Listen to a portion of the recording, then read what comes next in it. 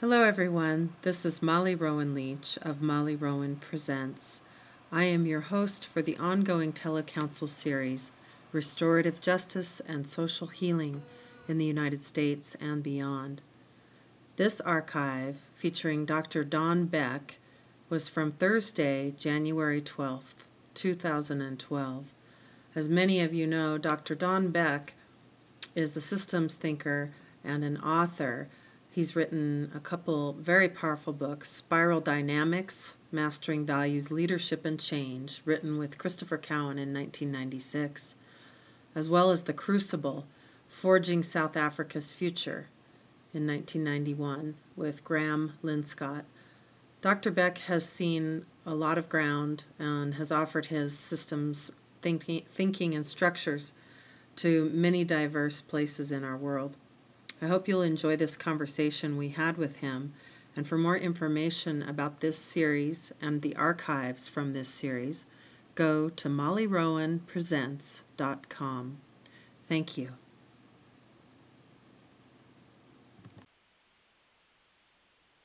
Good evening, everyone, and such a warm welcome. This is Molly Rowan Leach of Molly Rowan Presents, and I am delighted to be your ongoing host for this Restorative Justice and Social Healing in the United States and Beyond Telecouncil series. And before I introduce tonight's just astounding guest speaker and conversationalist, I'd like to just say a few words of welcome again to this substantial group gathered. If you've never been in a Maestro room before, the way that you can ask questions, and I'd like to ask you specifically tonight, as we're going, Don has a lot to share tonight. We'll be conversing on various topics surrounding the heart of justice, spiral dynamics, and his work in South Africa and such. But if you have a question and you'd like to just press 1 on your telephone keypad, that way we can be, organic with our conversation and be inclusive of everyone gathered as much as we can. This is a recorded call, as are all of the teleseries calls. They're posted at my website, which is mollyrowanpresents.com, and it's an honor, a deep, deep honor tonight to welcome our very special guest, Dr. Don Beck. And I'd like to just say a few words about Don. Tonight's program focus, first of all, with Don is at the heart of justice, the role of spiral dynamics and beyond in societal and global transformation. And my thoughts on Dr. Don Beck, I've been following his work for years now, and his book Spiral Dynamics, of course, deeply influenced me.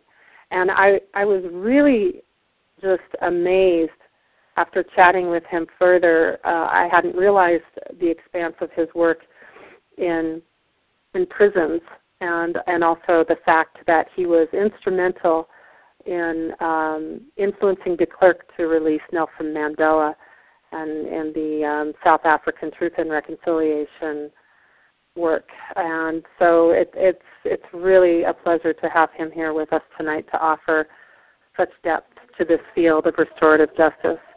And I'd just like to say a few words about his official bio.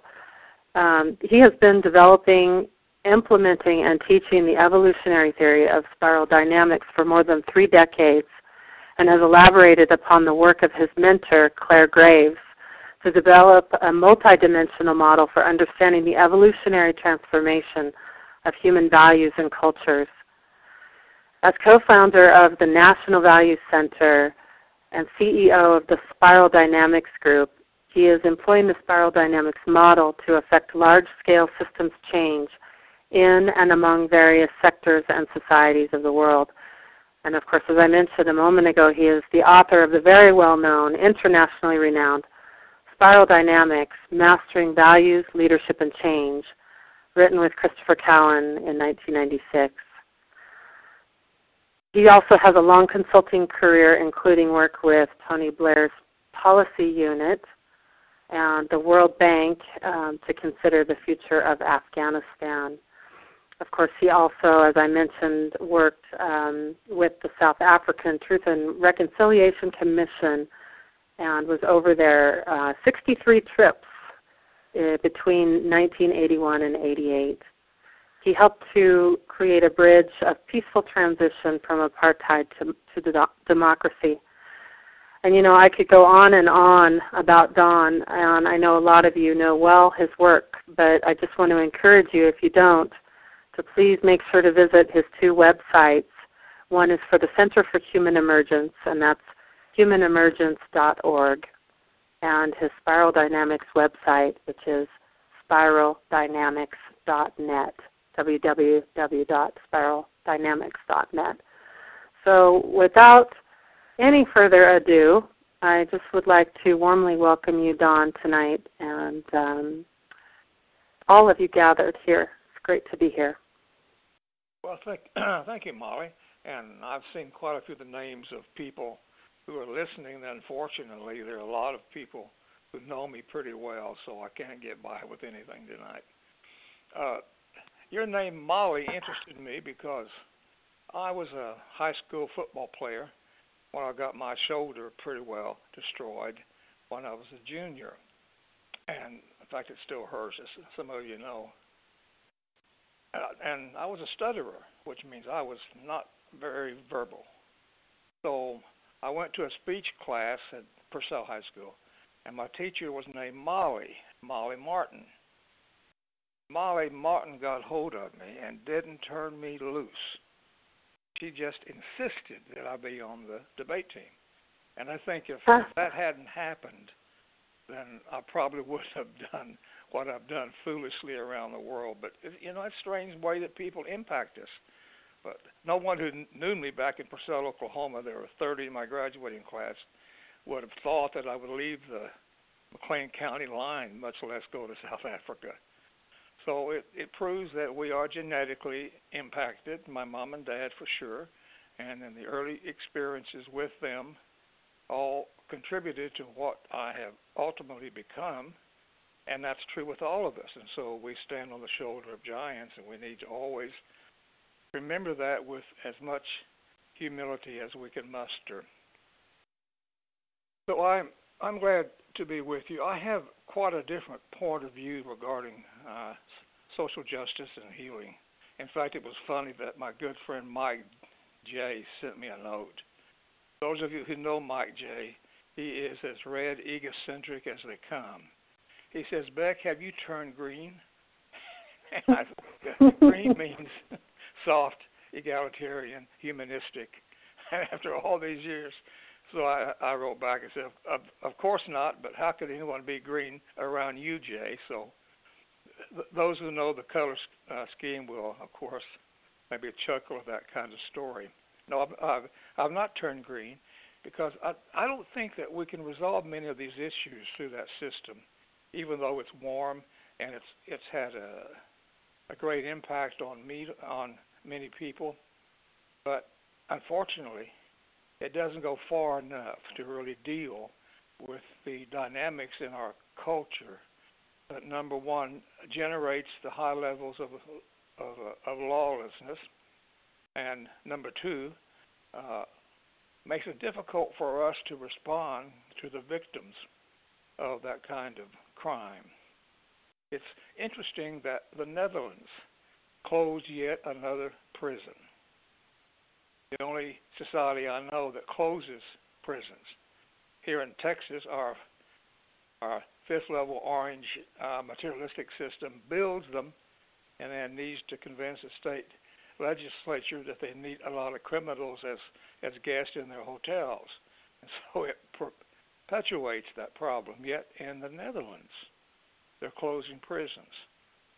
I have a lot of Dutch friends. In fact, I have Dutch genetics, and I've been there often and even worked with the Dutch police on several occasions, so I'm very conversant with the nature of that society. But why is it, I'm going to ask the group tonight, why is it that the Dutch are closing their prisons?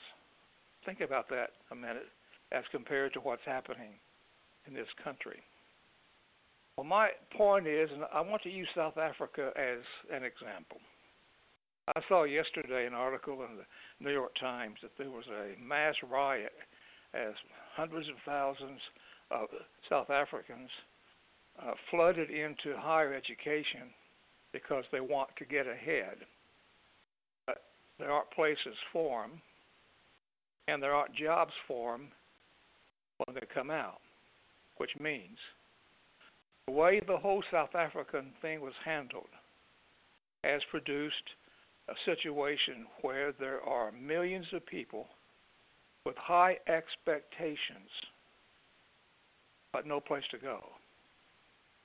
That's why I was a bitter opponent of sanctions, which really didn't make me very popular in parts of this country and UK, because I saw ahead what was going to happen.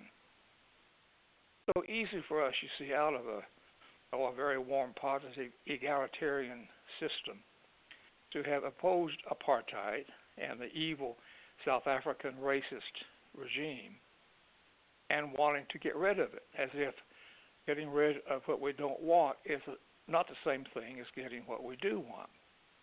So when Graham Linscott, a very fine South African journalist, and I wrote the book The Crucible, Forging South Africa's Future, we warned that unless we began to understand the deep value systems, not the skin color, not the ethnicity, and I'm proudly a Zulu, but to look beneath those categories, those stereotypes, and see the core value structures, belief systems, worldviews, because ultimately they are going to bleed through.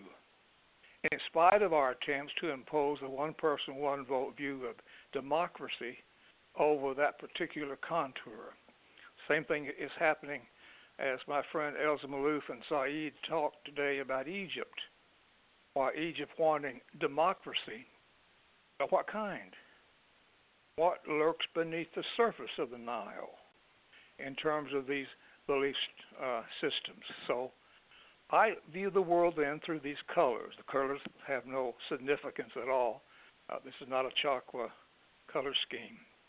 But what we look at in spiral dynamics then are not the usual categories.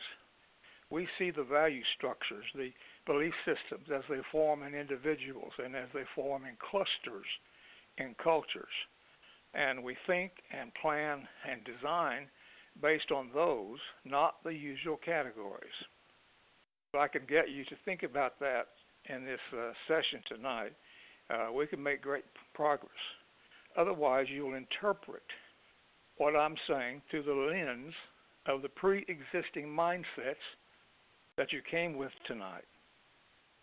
Now, there's not much I can do about that. If we were in a workshop, I'd hand you my famous yellow glasses that I think cost $1 each, but you look through them and you see the spectrum of colors. So I say in a workshop, now I'm going to have to teach you today how to look through yellow glasses. Because if you do that, and they all put them on, and they really looked foolish when they did, and looked at the light, and saw the spectrum of colors. So that's what I want you to be able to see. And that same thing goes tonight. If I can get you to look through those lenses and understand how change happens in a kaleidoscopic kind of turn, then when we begin to approach some very, very serious problems, we're going to look at it differently. I did make 63 trips to South Africa. When I first got there by accident more than by design, I was invited by a South African mining engineer named Keith Van Heerden. He was here in Dallas speaking at the Society of Value Engineering, and I spoke 15 minutes on value systems. He said, well, would you come to South Africa and give that speech? I said, of course. I never thought I'd hear back. But once I got there, particularly writing in the game reserves and reading the Star and Citizen newspapers, I began to see the colors. I thought it was a civil rights issue, but it wasn't. It was about something entirely different. So that's what inspired me to stay in the hunt and over time to write the book Crucible, and then ultimately to impact what became the movie Invictus in working with the South African national rugby side, the Springbok, in the 1995 World Cup that resulted in that movie with Mandela. In fact, to be honest, I planned that role that he did while he was still in prison. He didn't know about it. I figured that if I wanted to impact South Africa, I'd have to do it through rugby or religion. So I figured I had a shot at rugby. I didn't know anything about rugby, Molly, but I knew about American Yankee football, and that gave me entree into the coach, Kitch Christie. So that's how all that happened, and so today, even now, I look at South Africa through the prism of these value systems. You want me to keep talking about it? This is very rich and robust, and you've set the tone in multiple ways, Don, already for us to perhaps put on some new glasses, so to speak. But I'm wondering if you might just speak a few words about, just to set another aspect of the tone. As I mentioned in my introduction tonight, one of the things that I actually didn't know much about in your work was what you're doing in the prison system here stateside. And can you just say some words about how spiral dynamics intersects with your view of the criminal justice system as it stands, and where it might help it to transform?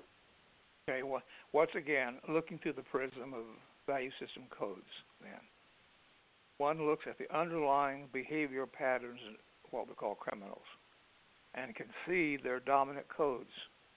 So when we designed the entire probation process in Texas, trained all the probation officers, what we said was, rather than use one of those ice cream kind of take a number, what if we sorted people based on their value systems, which means we identified among the probation officers those who had the ability to deal with various value systems. Some can handle the red, rebellious, angry kind of system much better than others. So what we would do is do a quick interview of the probationer, and then we would match probationer with probation officer. What that produced was a rapid process of integration and conformity to the rules and regulations, so shorten the time when a person would be in probation, and then shorten the time when that person would show up in prison again. You see, we did a natural matching rather than one size fits all or who is next. And that's the important thing, because each human being has a mix of value categories. So the extent to which the whole criminal justice system can recognize those and provide therapy and healing and rehabilitation based on those, to that extent, we're much better off. I used to use the movie Brubaker constantly in training programs for Amoco executives. I suggest that you take a look at it, because you'll see in the hero, Robert Redford, you'll see a lot of the 7th level integrated code of adapting to those conditions. So that's a kind of application. I've had recently 2 letters from prisoners. One in Tucson and one I'm not quite sure where it was. That would you come to our prison and teach us spiral dynamics? Because we prisoners think it can help us. So I sent packages to both, and I understand both were turned down by the prison warden. I guess they're frightened of it, and that's not unusual. So my experiences in life over time in law enforcement and designing crisis intervention training for Dallas Police Department and selecting the public safety officers at DFW Airport. Since my dad and uncle were attorneys, as was my brother-in-law, I had a pretty close connection to the whole legal profession. So I'm kind of a natural helper, and to that extent, Mike J is probably correct. Yet, I don't believe in victimizing people. I'm not soft in terms of that, but I do believe in designing the structures that naturally deal with the differences in people, and to recognize those differences in order to provide for them the maximum impact, call it tough love, call it adaptive systems, whatever you choose to call it, that can up the odds of them improving. No guarantee, of course. And because of the current brain research and the biology of the brain that Bruce Lipton and others talk about, we are beginning to recognize the role that brain chemistry plays in the formation of worldviews. And almost a new report comes out daily. So I think in the future we'll pay much more attention to that dynamic, because it's one of the factors that produces the behavioral patterns. But overall, I think it's critical that we begin to look at our children and insist on what I like to call moral development, and not be overly permissive with them. Realize that they have to be accountable. Some will slip away from us. But by and large, society itself has to recognize the need for old George W.'s orientation, which many today reject from a progressive viewpoint. But the fact is, until that system is strengthened again in our youth, then we will continue to fill the prisons. I have a special interest in African American kids. For years I worked in South Chicago in the high schools, where we did things that dropped the dropout rate from 10% to 60%. We did so once again by recognizing value systems. And even during recess, we'd have squads of kids out marching using drill sergeant veterans in the neighborhood in order to develop a kinesthetic system, and we'll be teaching math to them while they were doing the marching. The point is, there's so much that can be done that's not lethal, that's not punishment, that's responsible to prevent the large number of kids who end up in prison. And the fact that there are more African American teenagers in college age in prison than in college is simply unacceptable. There's guilt enough to go around. And so some of my friends at the Mimosine Foundation in Dallas and I have been talking about the Second Emancipation Proclamation, the one with Abraham Lincoln. But this one is to free the kids from the kind of industries that have grown up around the struggle. So obviously, I like Bill Cosby, and sometimes Jesse Jackson and his cohorts drive me crazy. So what we're saying here, and I learned at Paul Robeson High School when one of the black kids said, Dr. Beck, we're very good in math, but if we don't say that, then our mates will say that we're acting white. That just made me furious. So there's so much can be done today to address that gap between African American and so-called Anglo and Hispanic kids, and we're simply not doing it. And I hope the day will come when we'll shift from the blame and be blamed, and from the live and let live, into the thrive and help thrive. And that movement is long, long overdue.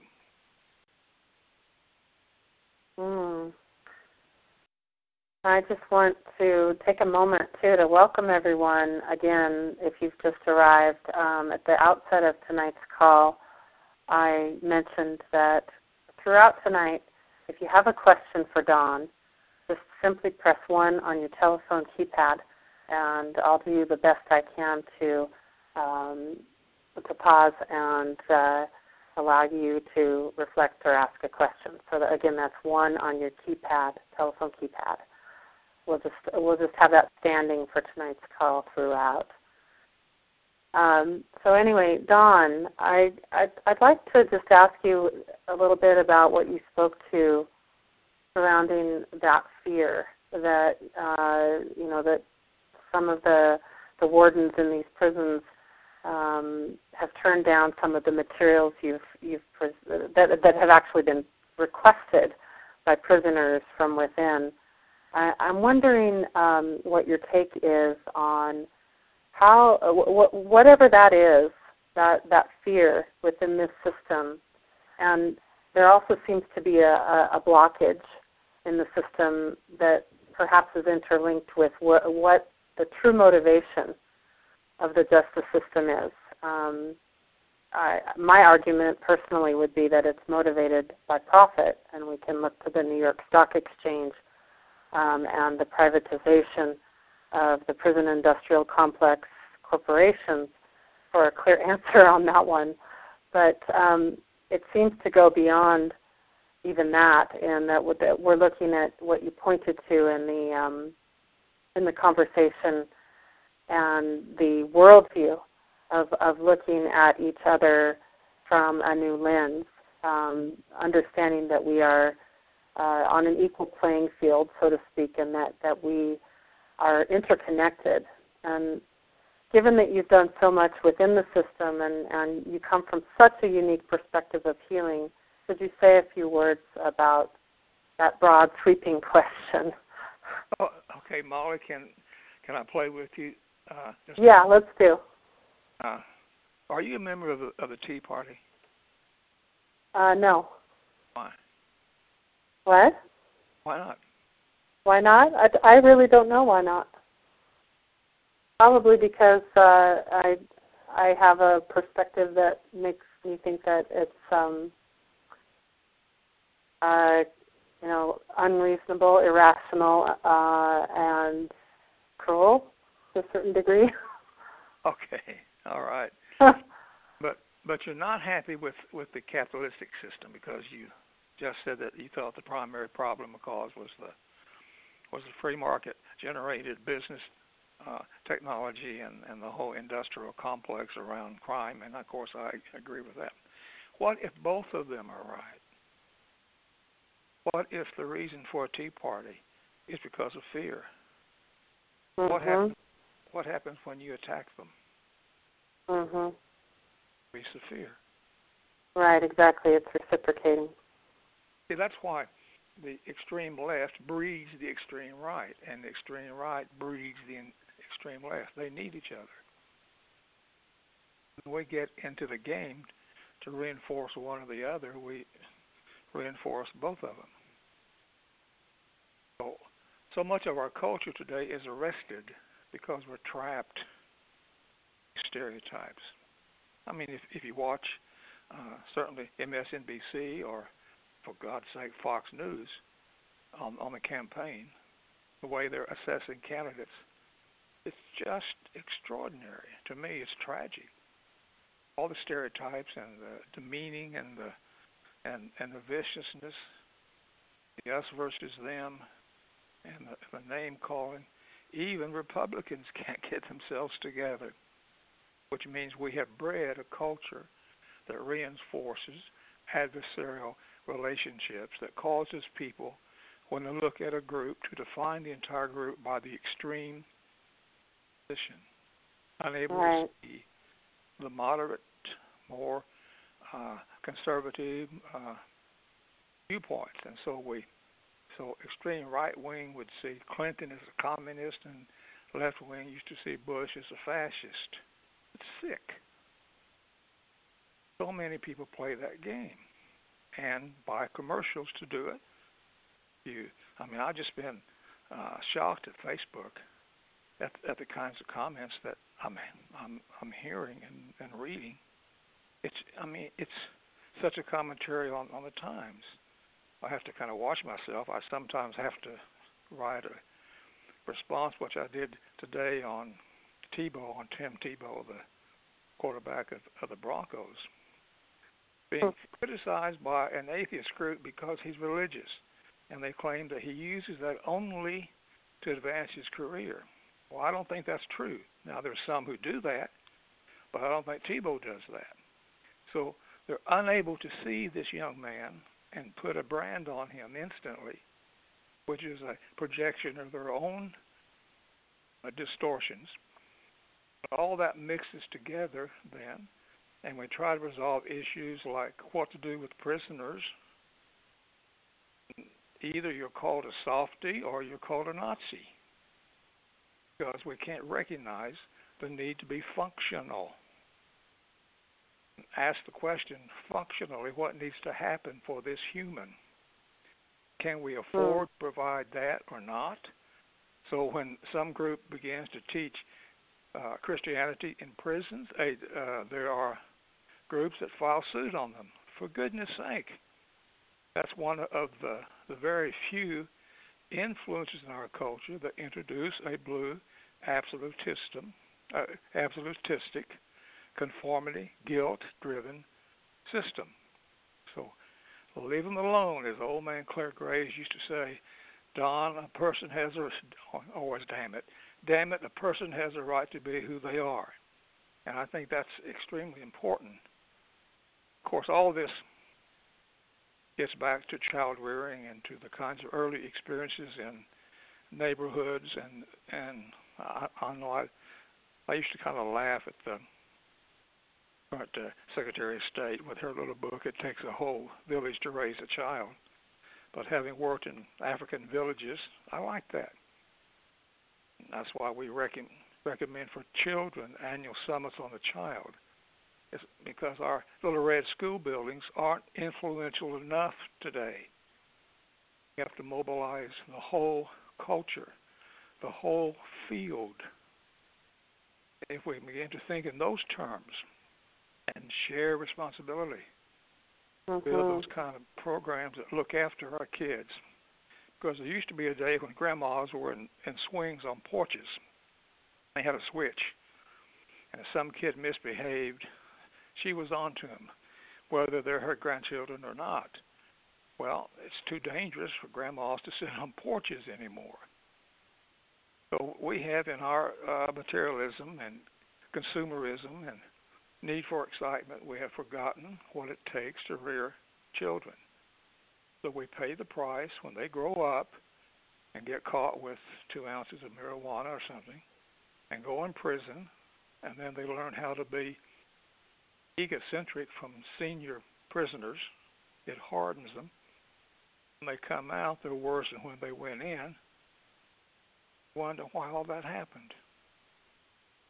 I do want to talk to you briefly about Truth and Reconciliation Commission in South Africa. Two of my good friends and colleagues were commissioners, so I had some insights into what was happening. And there were some good things, and there were some very negative things that happened. Because in spite of being promised, those who got on television to Desmond Tutu and bare their soul were promised reparations, which unfortunately never came.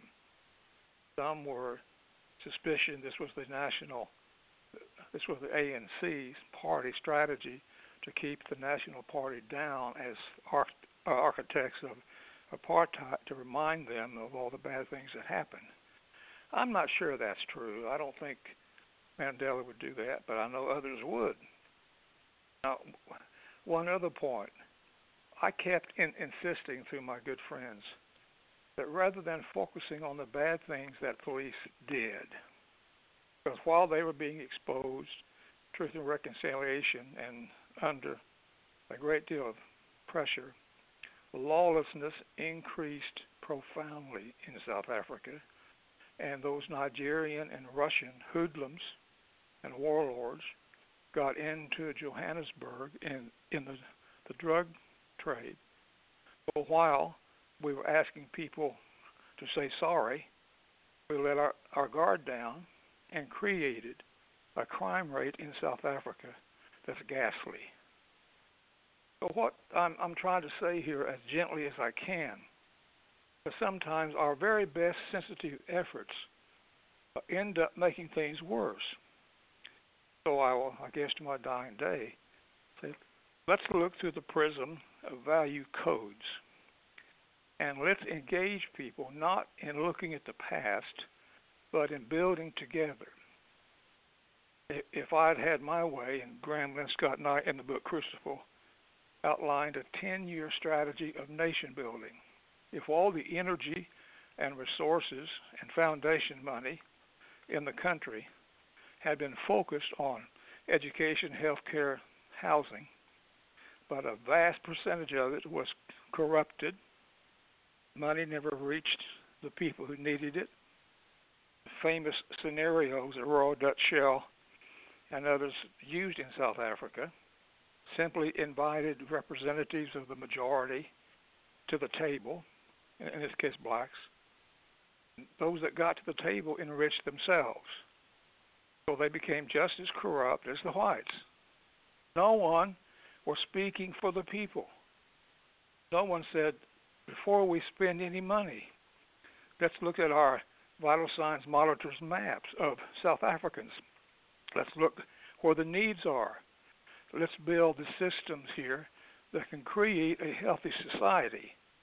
But rather than looking at the past and trying to pay the debts for past behaviors in order to equalize, so sometimes, which I unfortunately say, that a restoring justice program, unless it keeps its eyes open to the longer view, then it can do those things that unfortunately make things worse for those very people and their descendants. Now, I know that's pretty controversial in some areas, but I think over time, based on what's happening in South Africa today, it's on an internal collision course because no one was thinking long term, even those who were putting heavy sanctions on South Africa, that's wiping out entire industries. And I used to warn my black friends who said, "Oh, Don, we want sanctions." Do you realize what that's going to do to you and your children? So finally, there's a large number who've contacted me. Even one wanted me to be a Nobel Prize winner, which I thought was absurd. But they said, "Don, you were right." They said someday Mr. Mandela and his friends will have to apologize for sanctions, just like FW and de Klerk had to apologize for apartheid. So what I'm trying to say as gently as I can, that until we have these new viewing lens and see beneath the surface, we will do the very best we know how to do. Doing so, making things worse. So I'm thinking a bit recently, and I decided just to go ahead and rename much of what we're about called the Master Code. Master Code as in master key that unlocks many locks. Because in the past I've been kind of timid, maybe afraid, maybe, I don't know, to really spell out what Clare Graves was saying. That's why he was able, even in looking at psychological models, to say what we have to do is connect the appropriate psychological model to the appropriate person or organization. That's what I mean by master code. Reading the situation, and from a vast number of possible responses, use those that are appropriate to and fit that situation, those people, those children, those prisoners, those entire countries.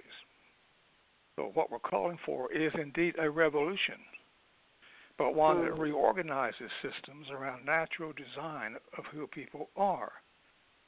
I know, once again, that's going to upset some folks, but after teaching spiral dynamics to thousands of people around the world, I'm finally convinced that we're ready to do and say something that's really quite different.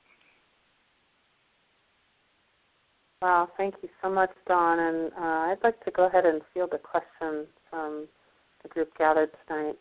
Charles, welcome, and you're live. Hi, Don. Charles McLean with Philanthropy Now, a healthcare policy fellow in Portland.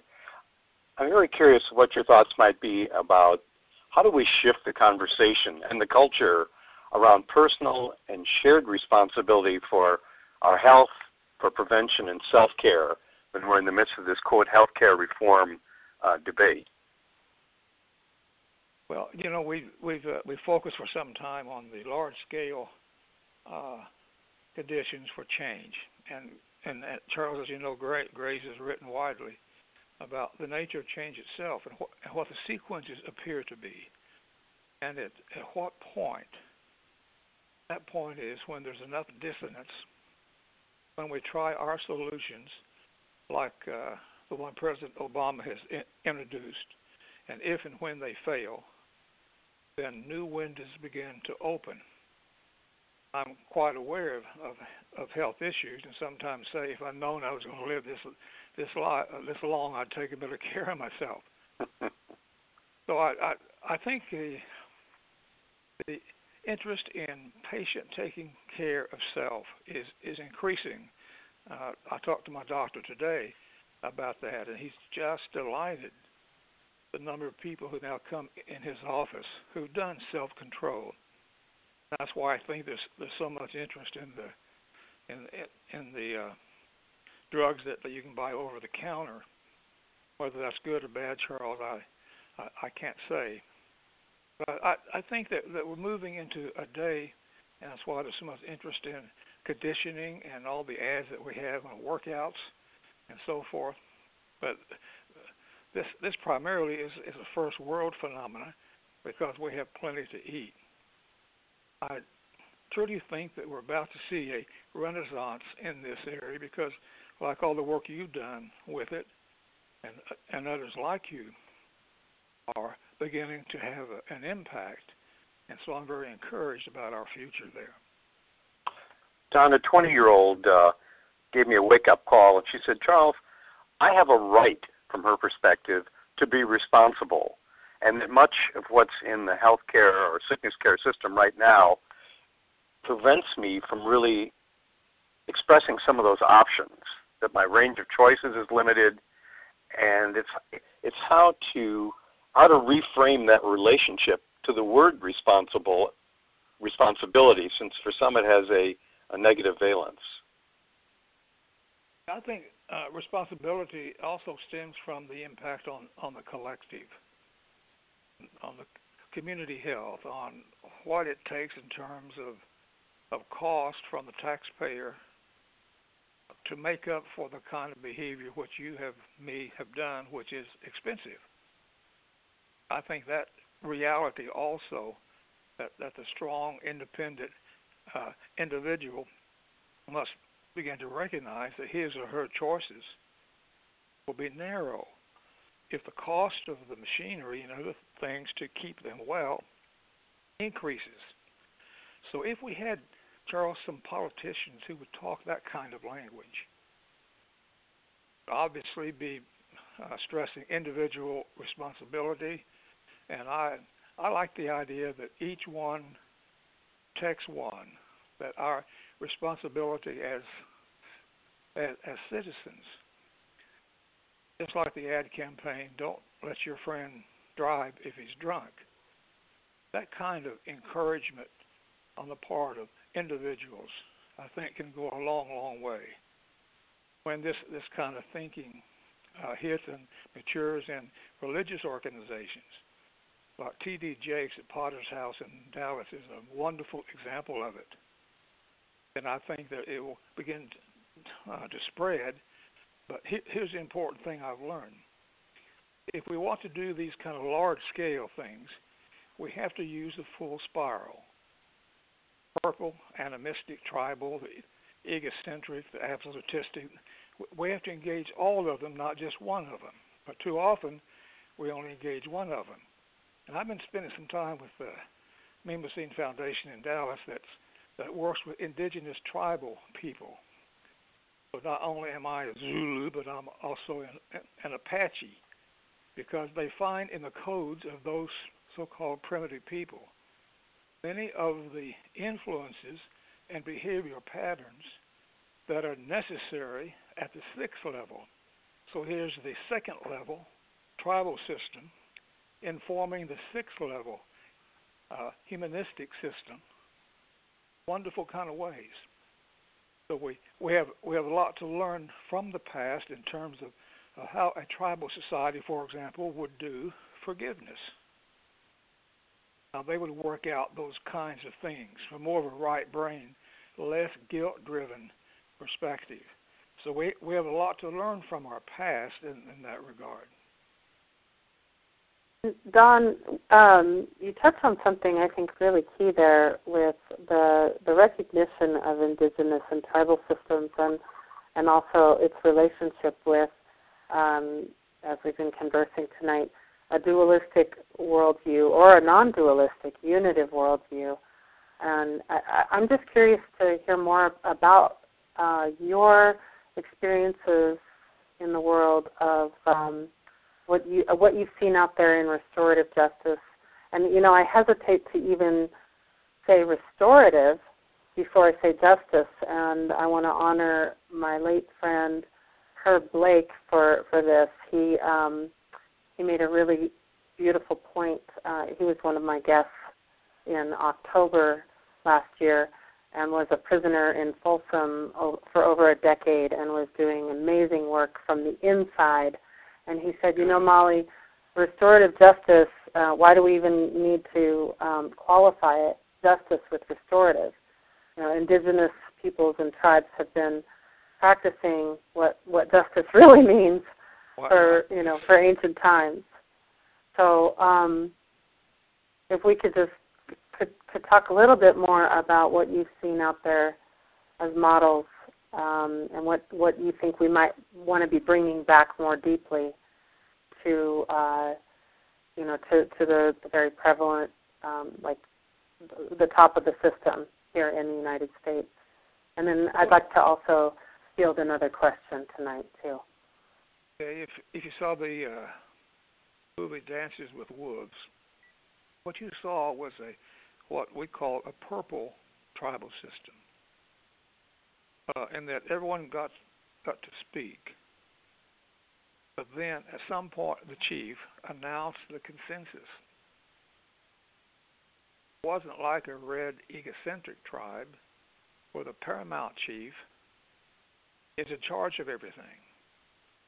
It was obviously a collaborative system where there was responsibility and rites of passage, knowing how to grow up kids that we've forgotten about, all those things that I think that we need to think about today as a model. I think to restore justice, even from the bad guy having to stand in front then when the family whose daughter he raped and killed have at him. I think that's a version of it. To find some kind of way to do compensation is yet another version of it. So justice then is a very difficult thing to maintain. We're in a situation where the egocentric and the achievist orange system are dominating. So I just think over the next few years we're going to see a major revolution in this country, not a physical resolution, even though I understand that U.S. Army Special Forces and others are preparing all kinds of tents and other things for fear of mass revolt among citizens. I don't see that happening, but there are conditions which could downshift to cause that to happen.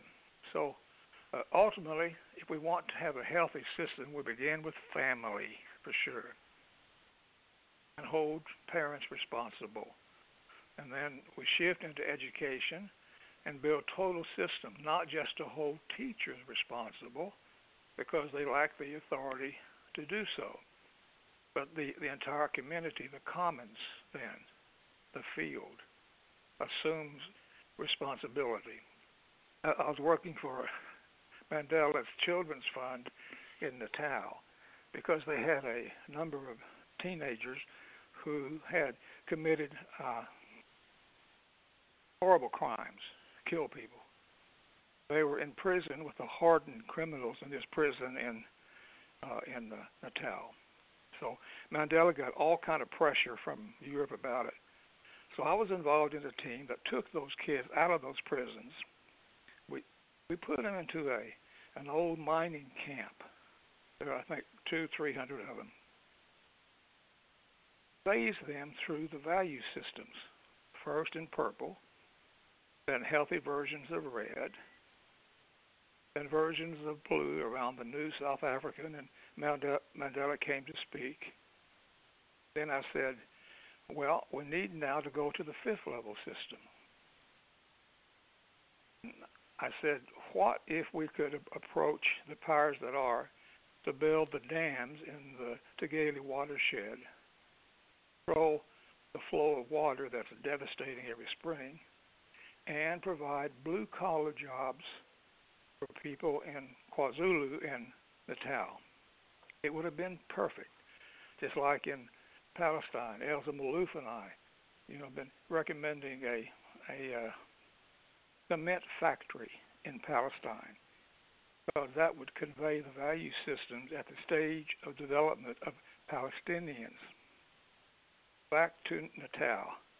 So Beck goes to Johannesburg, totally full of myself, talked to the ANC about approving the Tegale watershed because it would provide jobs for these kids that they could handle and would provide for Natal, for Zulu, the kind of stabilizing influences that they need. Got turned down because ANC didn't want to support anything Buthelezi was doing because they were political enemies. Now think about that. Inability in cultures working from a large scale to arrange things that fit the natural value systems. That's how we produce change, not through sermons, not through workshops, for God's sake, not through books, but from the natural design of systems and structures that have the effect of doing things which really need to be done. I'd just like to take a moment here and open up the line, invite Bill. You're live and welcome. Bill Blackburn. Bill, are you there? Looks like he's not. Bill, we'll come back to you if you're having trouble with your speaker. Peter, go ahead. I'm Peter. Is there another Peter? There isn't. We've got you live, Peter. Welcome. Okay. Don, I taught a course this fall using your book, Spiral Dynamics, and I'm kind of curious about, do you still hold to the two-tier system of 6 levels each? And if you do, have you come up with any colors for those after coral? And it's not so much the colors I'm interested in, but if you could say something about the values that those colors would represent. Thank you, Peter. I still hold to the two-tier system because, number one, Graves did, and number two, I could detect why the first 6 levels set up a frequency where the next level will require the codes to manage the flow up and down the first 6 levels, that they reach a state of complexity like now. By today, there's so much chaos today because we've reached the end of the first set of systems. Now, I don't go with the Mayan belief about December 21 this year. And I work in that country. I talked to Mayan leaders, and they said, Don, we just run out of paper. So I don't know. But I said, well, I think everyone who flies down here must have a round-trip ticket then. But I made the point then, I do think something indeed is happening that is separating the first tier and second tier. Graves talked about humans prepare for a momentous leap. I had to ask him about that.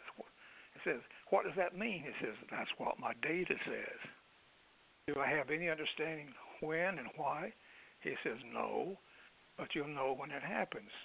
Because all of a sudden, we discover that the complexity of our problems have outstripped the complexity of our solutions. so that the seventh code is not the continuation of the sixth one. Something unique and different has happened. So that's why I still stay with the seventh code. Now, Peter, you remember each of the systems arises from life conditions. Here's kind of a little fuss I've had with Ken Wilber, who likes to talk about third tier.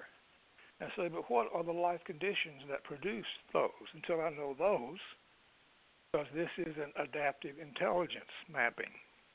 So from yellow, of course, and then what we call turquoise, and then what the others are going to be, I guess one can guess. Coral, I guess that makes sense because it's also a warm color. So the key is not in the colors, but the zigzag that forms the pendulum. I, me, mine to we, us, our. And we arbitrarily pick the warm colors for the agency, for the me's, the self. And so we arbitrarily pick the cool colors for the collective, but that's simply arbitrary.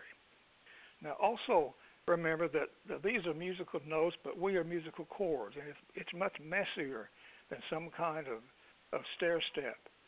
Most people, most companies and cultures will have a version of a warm color and a version of a blue color. So the Puritan work ethic is blue-orange. Original version of Marxism in Russia was a red-blue. So you always look for the cool color and the warm color.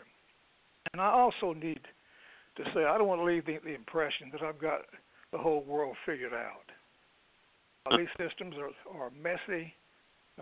There's a lot about this model which I don't understand, and I've been studying it for 45 years. Well, I was very impressed with Graves's claiming that the second tier was a being level. And one of the things that I found interesting, I did a lot of work with a company called Landmark Education, whose whole point is about being, like who your being causes your life. And they're very interested in language.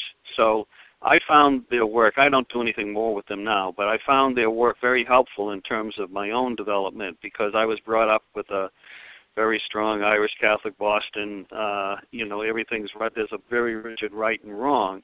And what I got out of their work was that it's not so much what's right and wrong is who I am is my word. And I thought that might be something on the fourth level of the second tier that would be sort of a step above, as you would say, an octave above or a chord above the blue level where there's very strict morality about right and wrong. So I found that very interesting to think about. The other thing that I was talking about in my course was the whole idea of these multinational companies. I've been thinking a lot about them lately and how much power they have, and it's almost like they don't have the traditional patriotism because their sphere of influence and their power is beyond national borders. And I was thinking in terms of a collective that would be strong enough to counterbalance them. And I was thinking that it would have to be at something at one of the collective, one of the cool colors in the second tier. I know I'm kind of just rambling on here, but I spent a lot of time with your book this fall, and it kind of provoked a lot of this kind of thinking in me. So I'm just saying my piece. Great. Thank you, Peter. Many of us, the book is unreadable, but we wanted to put the whole theory in the book and not just a marketing deal. Don, I'd like to know if we could spend another moment or two fielding another question. We have quite a few. Go ahead, Barbara. You're live. Welcome.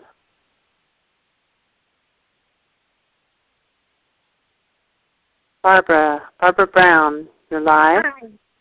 Hi. Sorry about the mute. Hi, Don. Welcome. Hey, Barbara. I see the Texans are doing well. Yeah, but I've been spending the summer in Wisconsin. I'm no idiot. Oh. I'm just experiencing my first snowstorm again after 20 years, so it's been getting used to. it occurred to me as I'm thinking about justice that the whole American justice system is a day late and a dollar short. If we're not fixing the child care and the parenting and the early school systems, it doesn't matter what you do in the prisons, Don. You just can't apply enough resources that late to fix it all. Yeah, and also I found a book in London by Foyles called "If You're an Egalitarian, Why Are You Rich?"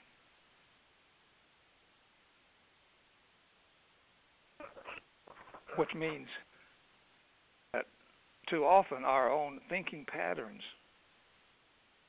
betray us. That the day has come when we're going to have to share our resources much more so than we have, not out of a humanistic reason, but out of a functional reason.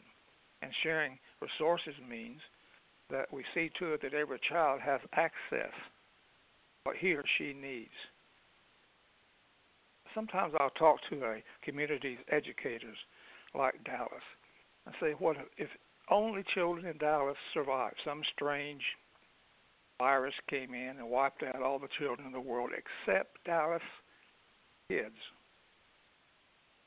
And then I'd ask, would you educate them the same way that you are today? Knowing that from your kids will have to come the doctors, lawyers, football players, teachers, mechanics, farmers. Said, no, we would really see them as special. Now, why don't we do that today?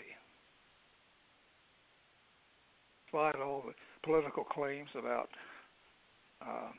all children have to pass, no one left behind, we changed that slogan, Barb, to each child to full potential. Each child to full potential. That's what I have a dyslexic nephew, and he once said to me, mainstreaming is awful. I mean, it doesn't meet me where I am. Right. That's exactly right. Mm-hmm. So this, no child left behind immediately left him behind. It left him out in the cold. Yes, quite right. But if the thing were each child to full potential, and no one left out in the code. Exactly. I say that to Jeb Bush the other day down in Miami. Looked at me because he's presumably among the Bush brothers. He's the education specialist from when he's governor of Florida. He said, well, that sounds good. I said, well, go out and do it then. Each child to full potential. Why? Because we're going to need that diversity in those intelligences because of the crazy world that we have created for ourselves. Don, did that calculate with him at all, with Jeb? Well, I gave him the SD Level 1 workshop manual that's full of all kind of goodies. Haven't heard back from him, but at least I tried. But we're in the midst of profound change, but so many are looking for the models to deal with these new things, but they've got to look through the lens of the spiral to understand what fits. So change from what to what and why. So that's why the loyal band of spiral wizards, if there is such a thing, maybe I'm the Pied Piper. It's time to rally our resources and certainly offer what we can to these conditions. I think, and I'm trying to be humble with this, it's sometimes hard for me to be, but the fact is all the evidence is there, all the scientific brain research, all the practical experiences around the world. I don't know what else we have to do. Don, we could cover so much more ground tonight, and it has been such a rich journey and conversation with you.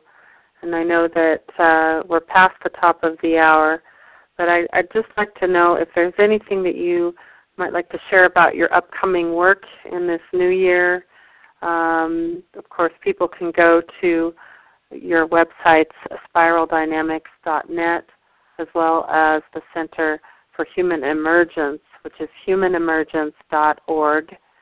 for a lot more information and resources, and I would strongly encourage people also to check out your books, Spiral Dynamics being one of them, and then, of course, the piece on South Africa, and that the title of that again, Don, is yes, The Crucible. Thank you. Yeah, we're now in the third edition. So is there anything else you would like to share about what's upcoming for you in the months to come here in this new year? Apologize for being so opinionated. I know I'm usually kind of calm and shy and reserved and iffies, and so in this new year, because it's 2012 and the Mayan calendar is about to descend on our heads, I've decided to let it all go. So that's why we're now announcing the Master Code, and if that upsets some people, then come see us. Just remember, I have a very vicious dog here that guards me. Miniature schnauzer whose name is Chessie, and he will bark at you. So thank you very much, Molly, and thanks to all of you for hanging in with me. Oh, Don, it's an honor to host you tonight and for this great big group from all over the place. Thank you for being here with us. And I will be posting the audio from this magnificent conversation with Dr. Beck at mollyrowanpresents.com. And see you next week as I host evolutionary lawyer Michelle Michaud from the Michaud Law Group of Boise, Idaho. Thank you, everyone, and have a great night. Good night now.